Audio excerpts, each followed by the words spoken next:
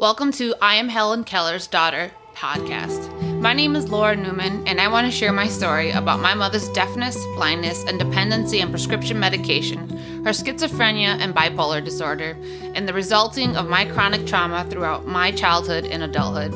I'm currently an unexplored speaker, eager to share my story of resilience with anyone who wants to listen and who will find meaning and learn from my life. My vision is to help listeners discover what it feels and looks like to live without sight, hearing, connection, and love. The unknown community of the deaf and blind world, children of deaf adults, and the association of cultural awareness that my parents were without, and us, that subsequently hurt two forthcoming generations. I will share all of my pain and everything I learned. I provide real-life accounts in my healing. All right, everybody, welcome back to Season 2, Episode 5. Today's episode is going to be really special because I'm going to be connecting some of the bigger pieces in this last second season together and really highlighting the reason why I am talking about my domestic violence and how it relates to my mom and the whole purpose of my podcast of Helen Keller. And so what I want to do is I want to start pretty much in the era of the 1970s, which is when my mom was in her relationship with her first husband. And I talk about this era because not a lot of people realize that over the years, domestic violence laws have shifted from being not involved whatsoever into domestic disputes when calling upon the police or the criminal justice system to take active action into where we are now in the stage of mandatory arrests for domestic violence or domestic abuse call. And so the reason why I bring this up is because when I'm talking about my domestic abuse and things like that, it reminds me a lot of the reason why I started the podcast and how my healing works. I think a lot of people in my life has, the people that actually know me or the people that are listening to my podcast might really have a hard time understanding how I was able to reconcile with my parents and just exactly why they were raising us the way they did, and then what our relationship looks like today. And our relationship today is amazing. It's beautiful. I do as much as I can for my parents, and my parents really show up in my lives in more ways than one. And so, of course, the relationship with my mom's a little different because she can't see or hear me, and her mental illness is pretty bad. And not only that, but her cognition has definitely declined in the last 10 years. But like I said, the reason why I talk about my domestic violence is because it really was a teacher in my life to show me what my mom's life looked like and how hard she had it compared to me in a sense, especially when I start highlighting some of these things. So I'll highlight right away some of the changes in the law and the way the criminal justice system helps people of domestic violence. And so for my mom specifically and other women that had been abused during the 1970s and 80s, the police has had a more hands-off approach. In fact, they wouldn't even get involved. They did have a call screen where you would call in, and if you said that you had some kind of domestic violence or that you had been hit, the police department would place you on a priority list of the bottom so that other calls would be responded to first and then your calls would be responded to last. Another reason why officers didn't really get involved into domestic disputes is because normally that officer would get hurt some way, somehow, because when they would show up, the couple would be fighting and things would be happening. Another reason why that there was some domestic violence changes in the laws is because in the beginning, an officer was given the discretion to be subjective about whether or not the present abuse on the woman via marks or bruises or the way that she looked was severe enough to arrest the perpetrator. And so one, there wasn't any training on whether or not the extent of the abuse that was visibly shown was significant enough. Not only that, but abuse also can be verbal and emotional. So there's no way to measure things like that. And so these officers weren't really giving them much training, and there was no priority in helping these women. So a lot of women were just ending up having their backs, having the officers' backs turned on them, where they're on their own. And so there are two cases that do highlight in this victimology book that I had read during my criminal justice studies at Platteville. And so there's two cases that I read about that really highlights the way that we have changed the page, or we have pivoted the way that we help women, although we're not perfect. We're actually far from perfect. So there's this case, it's called Thurman versus City of Torrington. Now this case is going to highlight how women used to call for help, and they would call over and over and over and over. And because the hands-off approach had been utilized, that a lot of women ended up getting killed or really hurt or harmed. And so in this case, now this is a real case, it's starting in October 1892, continuing to June 1983, Tracy Thurman repeatedly contacted the Torrington Police Department in Connecticut, begging for protection from her estranged husband, Buck. Tracy signed several sworn complaints against Buck, but however, the police department considered the incidents a family matter and did not respond to them in the same manner as they did to stranger assaults. Now, let's just hold the train right here for a second. Basically, what they're saying is the disputes between the husband and wife were more family problems, and so that was a hands-off approach. But of course, if it was a stranger that hit Tracy, then that would be seen as abuse.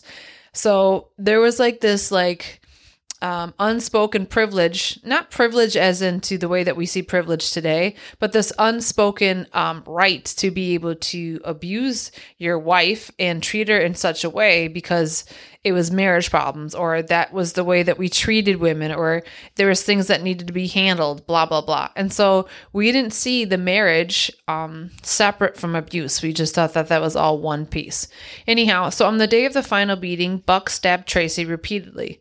A police officer arrived and asked Buck for the knife, but did not arrest or restrain him in any manner. Buck gave the officer the knife and then proceeded to stomp on Tracy's head in front of the officer.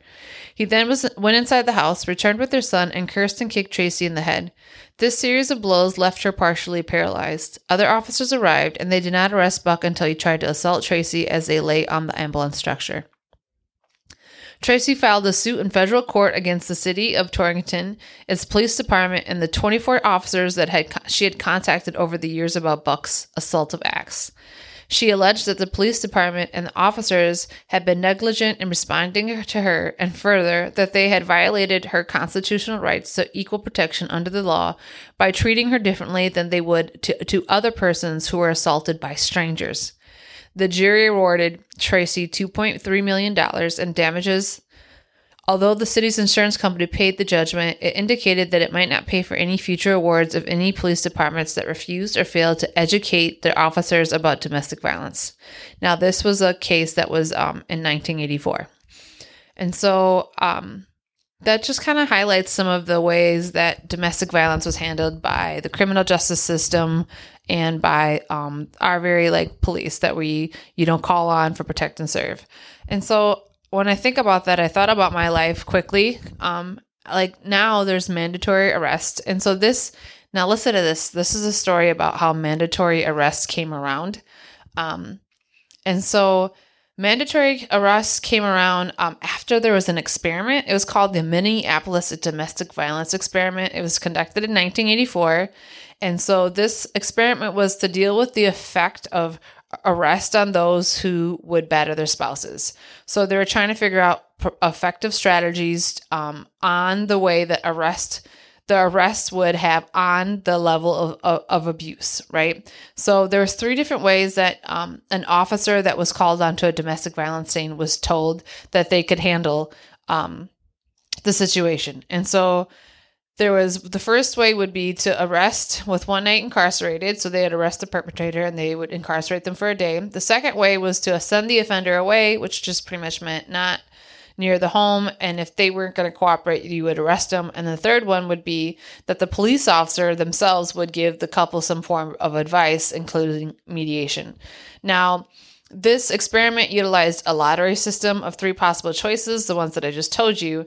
And the officer had no choice but to pick that lottery, which was, given to them, and they would have to go and help the couple with this possible chance of whatever one of 3 that they were given. Now, the officer had to cooperate. They had to go through with it. They couldn't utilize anything else unless, of course, somebody's life is in danger. Now, of course, we know that this is kind of unethical given the situation that domestic violence should be handled in a ways that are appropriate, and one way might not be appropriate, especially if somebody's severely getting beaten and they're getting beat up, and you know that the victim is in jeopardy or in a really unsafe place, and giving them advice probably isn't the best way to handle the situation. So anyways, after doing this experiment, they learned a lot of things, and there were some recommendations based off the results. And the first one was that the police they should be allowed to make warrantless arrest for misdemeanor spouse assaults. And so that was giving the police officers the capability to arrest somebody without a warrant. The second suggestion was that mandatory arrest, which I talked about, that is now true for today. And so this experiment made a huge change within the criminal justice system. And prior to the experiment, only 10% of those police departments encouraged their officers to get involved. So prior to the experiment, it was 10% of police departments in cities of populations of 100,000 people or more. After that, everything had changed. So when I think about that, the time that my mom was experiencing her domestic violence with her husband, I can't imagine the lack of help that her and other victims have experienced. And so when you're calling on somebody to help you and they're not there and they're turning their cheek because they feel that this is a more family dispute and there should be hands off, that really leaves somebody very vulnerable. It also makes somebody more isolated, and it also gives the perpetrator more power. It's pretty scary. And so when I found out about all this stuff while I was studying, I really had a different understanding of what my mom's life was like when she was experiencing all of that domestic violence. Another thing that came to mind also was the fact that she was deaf. And so there was a language barrier between her and the police officers that she did call on a few events. And how did they communicate with her? How were they able to understand what she was saying to them about what was going on? Did they write on paper? Did they really try to understand her? As we all know, the deaf community really in those days were not really given all of the opportunities that they're given today. And they're still not really giving a lot of opportunities today to be able to participate in our social world and participate in programs and things like that. So it really made me think about what it's like to be deaf and blind. And now she wasn't blind when she was married with the first husband, but she had been losing her eyesight. And so it really highlights the fact that when you're not an English speaker and that's not your native language, that there's some limitations, and there's definitely going to be some barriers to actually receiving the kind of help that you should. And that makes me sad, because that's telling me that there's people that are in need of services such as police to protect them from their abusers, and that we're not really able to provide them with the proper help. Much less at the same time for her, she wasn't even given that kind of opportunity to have that mandatory arrest and be able to flee from her abuser. So nobody really knew what was going on inside their home. He had never been arrested where it would say, okay, now the family would say, this is serious. He was arrested. Something must be really going on, and people would take more action in the family. And not only that, I don't know whether or not they really communicated with her. And so that teaches a lot of the listeners to me and myself at the time when I learned all this stuff, and to my listeners, which is when you're not a part, when English is your second language and it's not your dominant language, you can be set apart from other people, and you can lose a lot of the services and the help that you need. And it's still the same way it is today for my mom. Actually, today I was in a meeting with my mom, and we were going over some of her power of attorney with the healthcare system. And I had to, I was interpreting everything. Now, typically these days it is against the law for somebody like myself. I could voluntarily do it, but normally when you're going to a doctor visit or anything that's dealing with the healthcare or mental illness, practitioners and psychologists, psychiatrists, etc., an interpreter needs to be present. Even if you were to show up in court, an interpreter needs to be present. When my dad was working at his job, whenever they would have team meetings or big conferences, they had to have an interpreter, because you can't expect somebody to just sit there and watch, and have a doctor hope that the person's really understanding what they're saying. Anyways, so we were sitting at the table and my mom's going to get physical therapy because, with her lack of being able to see over the years, she's lost a lot of strength in her legs because she's not walking a lot. And so she's not doing the best as far as like physical strength, muscle mass, and, she's kind of got like the forehead head thing going on. And so, I was like, let's get her on some physical therapy. And so they contacted somebody and they pretty much were up front and said, after our first initial evaluation, we're not going to be able to bring in an interpreter. And so this team is like, well, we have the insurance, we'll just cover for you. And they're like, no, it's not going to work like that. And so I talked to the social worker. Of course, I'm upset. I'm like, that doesn't make any sense. Like, how are you going to help her? Because I certainly am not going to come back here every Wednesday to help them interpret to my mom when that's their job. And I'm not interpreting for my mom anymore. I'm not her interpreter. I'm her daughter. I want to be there to support her and to encourage her and to help her feel vulnerable and for her to practice and to do things every other day. Like, I'm there to be her daughter. I'm not her interpreter. And so they're like, we're not really sure. And so I said to the social worker, I said, we have been down this road. We have been trying to advocate for her for years. The first problem that we always come across is, no, we're sorry, we can't get an interpreter for you. And so I am the one that's being relied on to show up. There was a time when my mom fell down the stairs when they were living in a duplex. They'd owned the house and they were renting out the upper, and she was on the lower, and somebody had not locked the basement door, and we would lock it with a latch or like a belt, I should say, because the litter boxes were downstairs and the cats could just like kind of go through the crack of the door easily back and forth.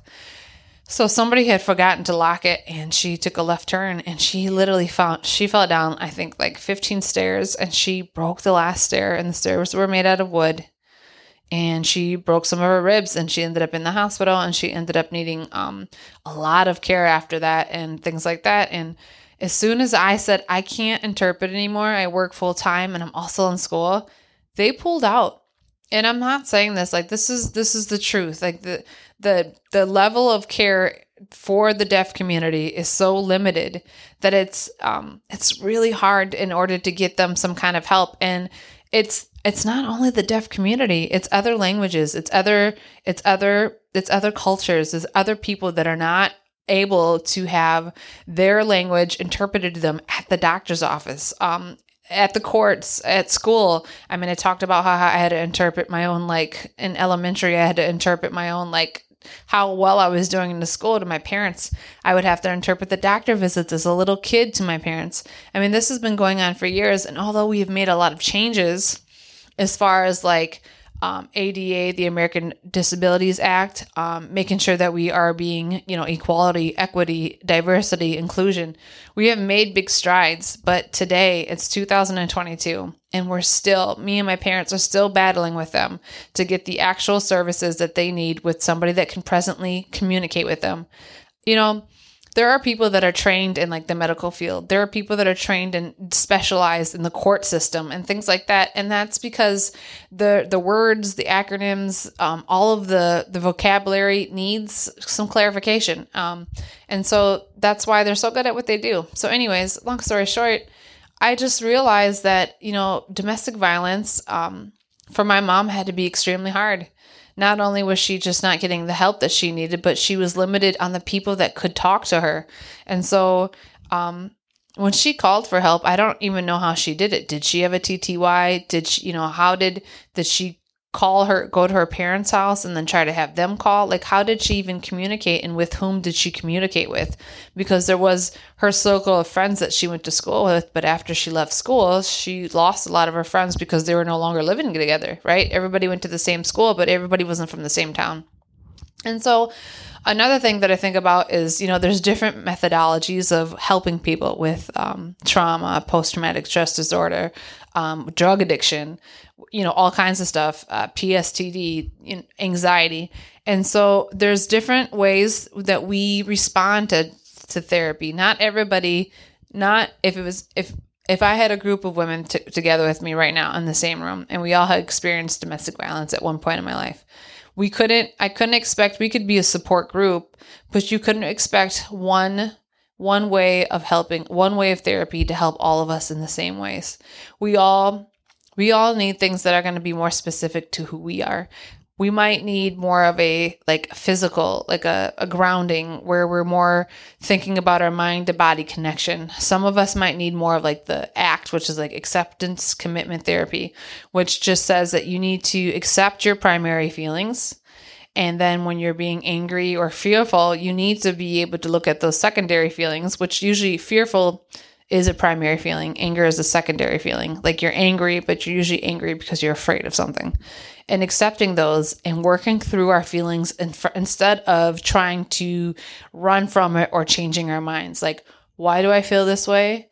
Let me work through this. Let me heal it. Let me go through it and let me become stronger. So there are all these different kinds of methodologies of helping people. And so today I Googled, just for the sake of this podcast, therapists and counselors for the deaf community.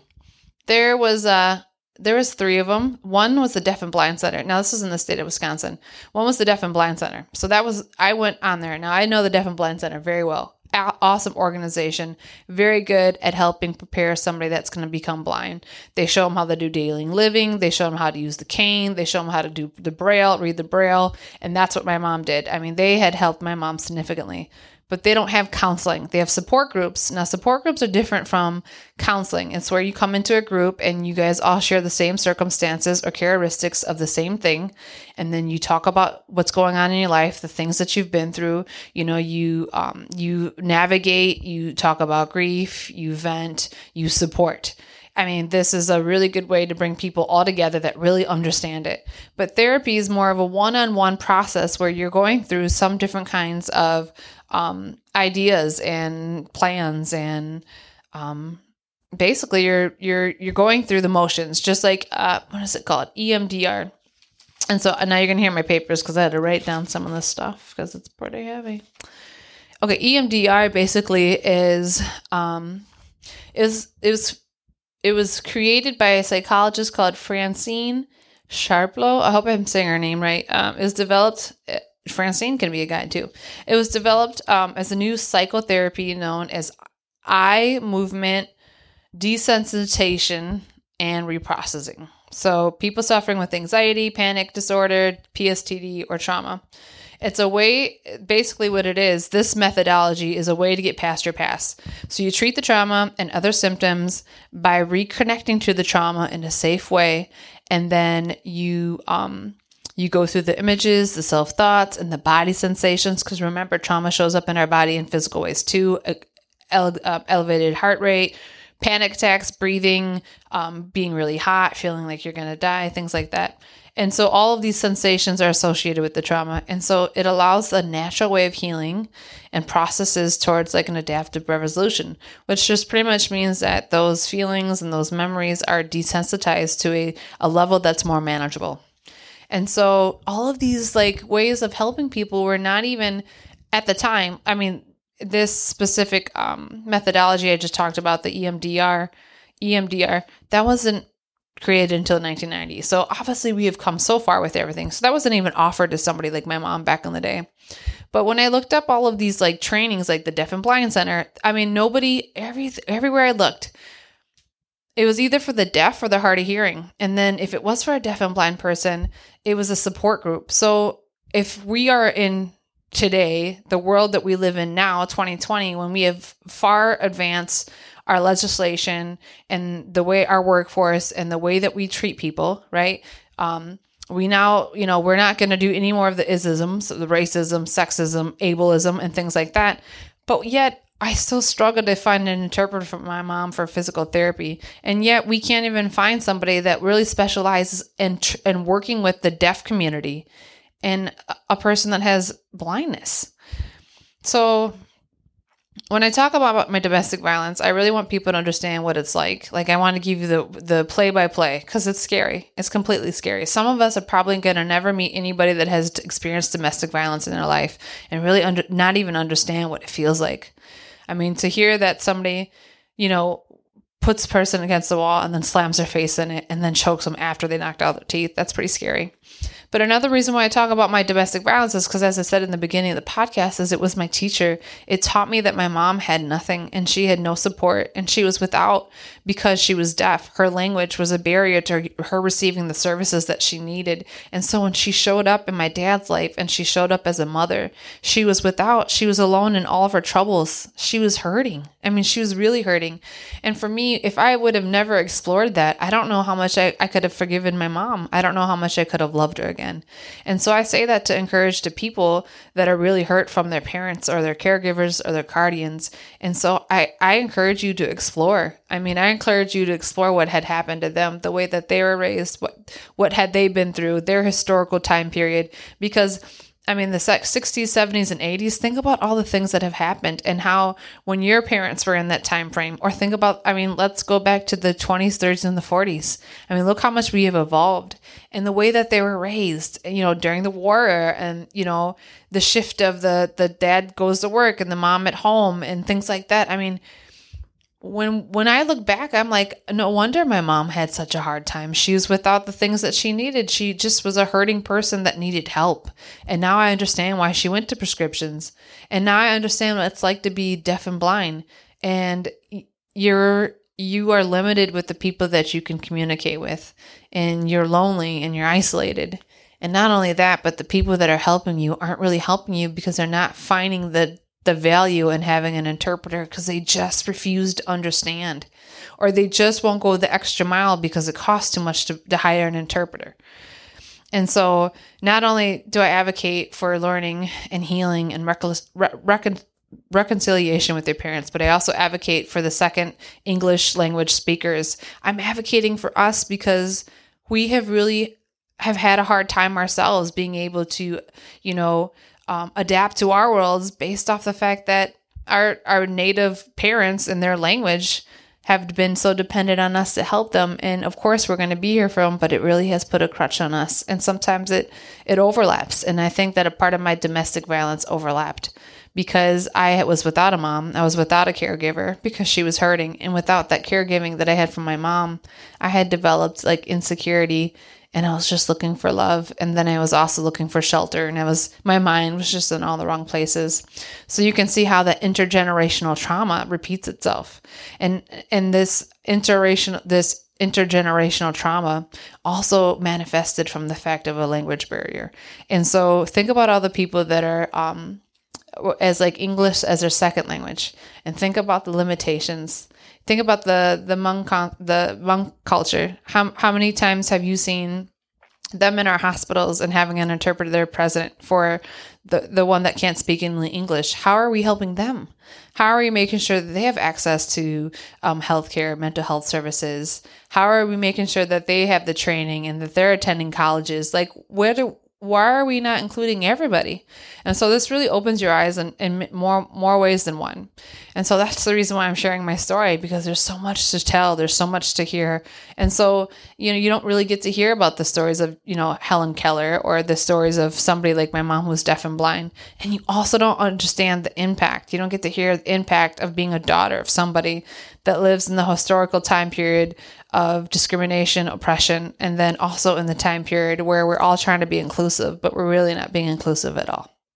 So with that being said, I'm really happy that everybody's listening to my podcast. I hope that I'm connecting some of the dots between me and my mother, and I hope that I'm really highlighting the significance of healing and education and the significance of understanding that people with English as their second language deserve so much more, and everything else that you got out of it. So until next time, I finished this in 30 minutes. Good job. Pat in the back. I will see you next week, Wednesday, for episode 6. Take care. Goodbye.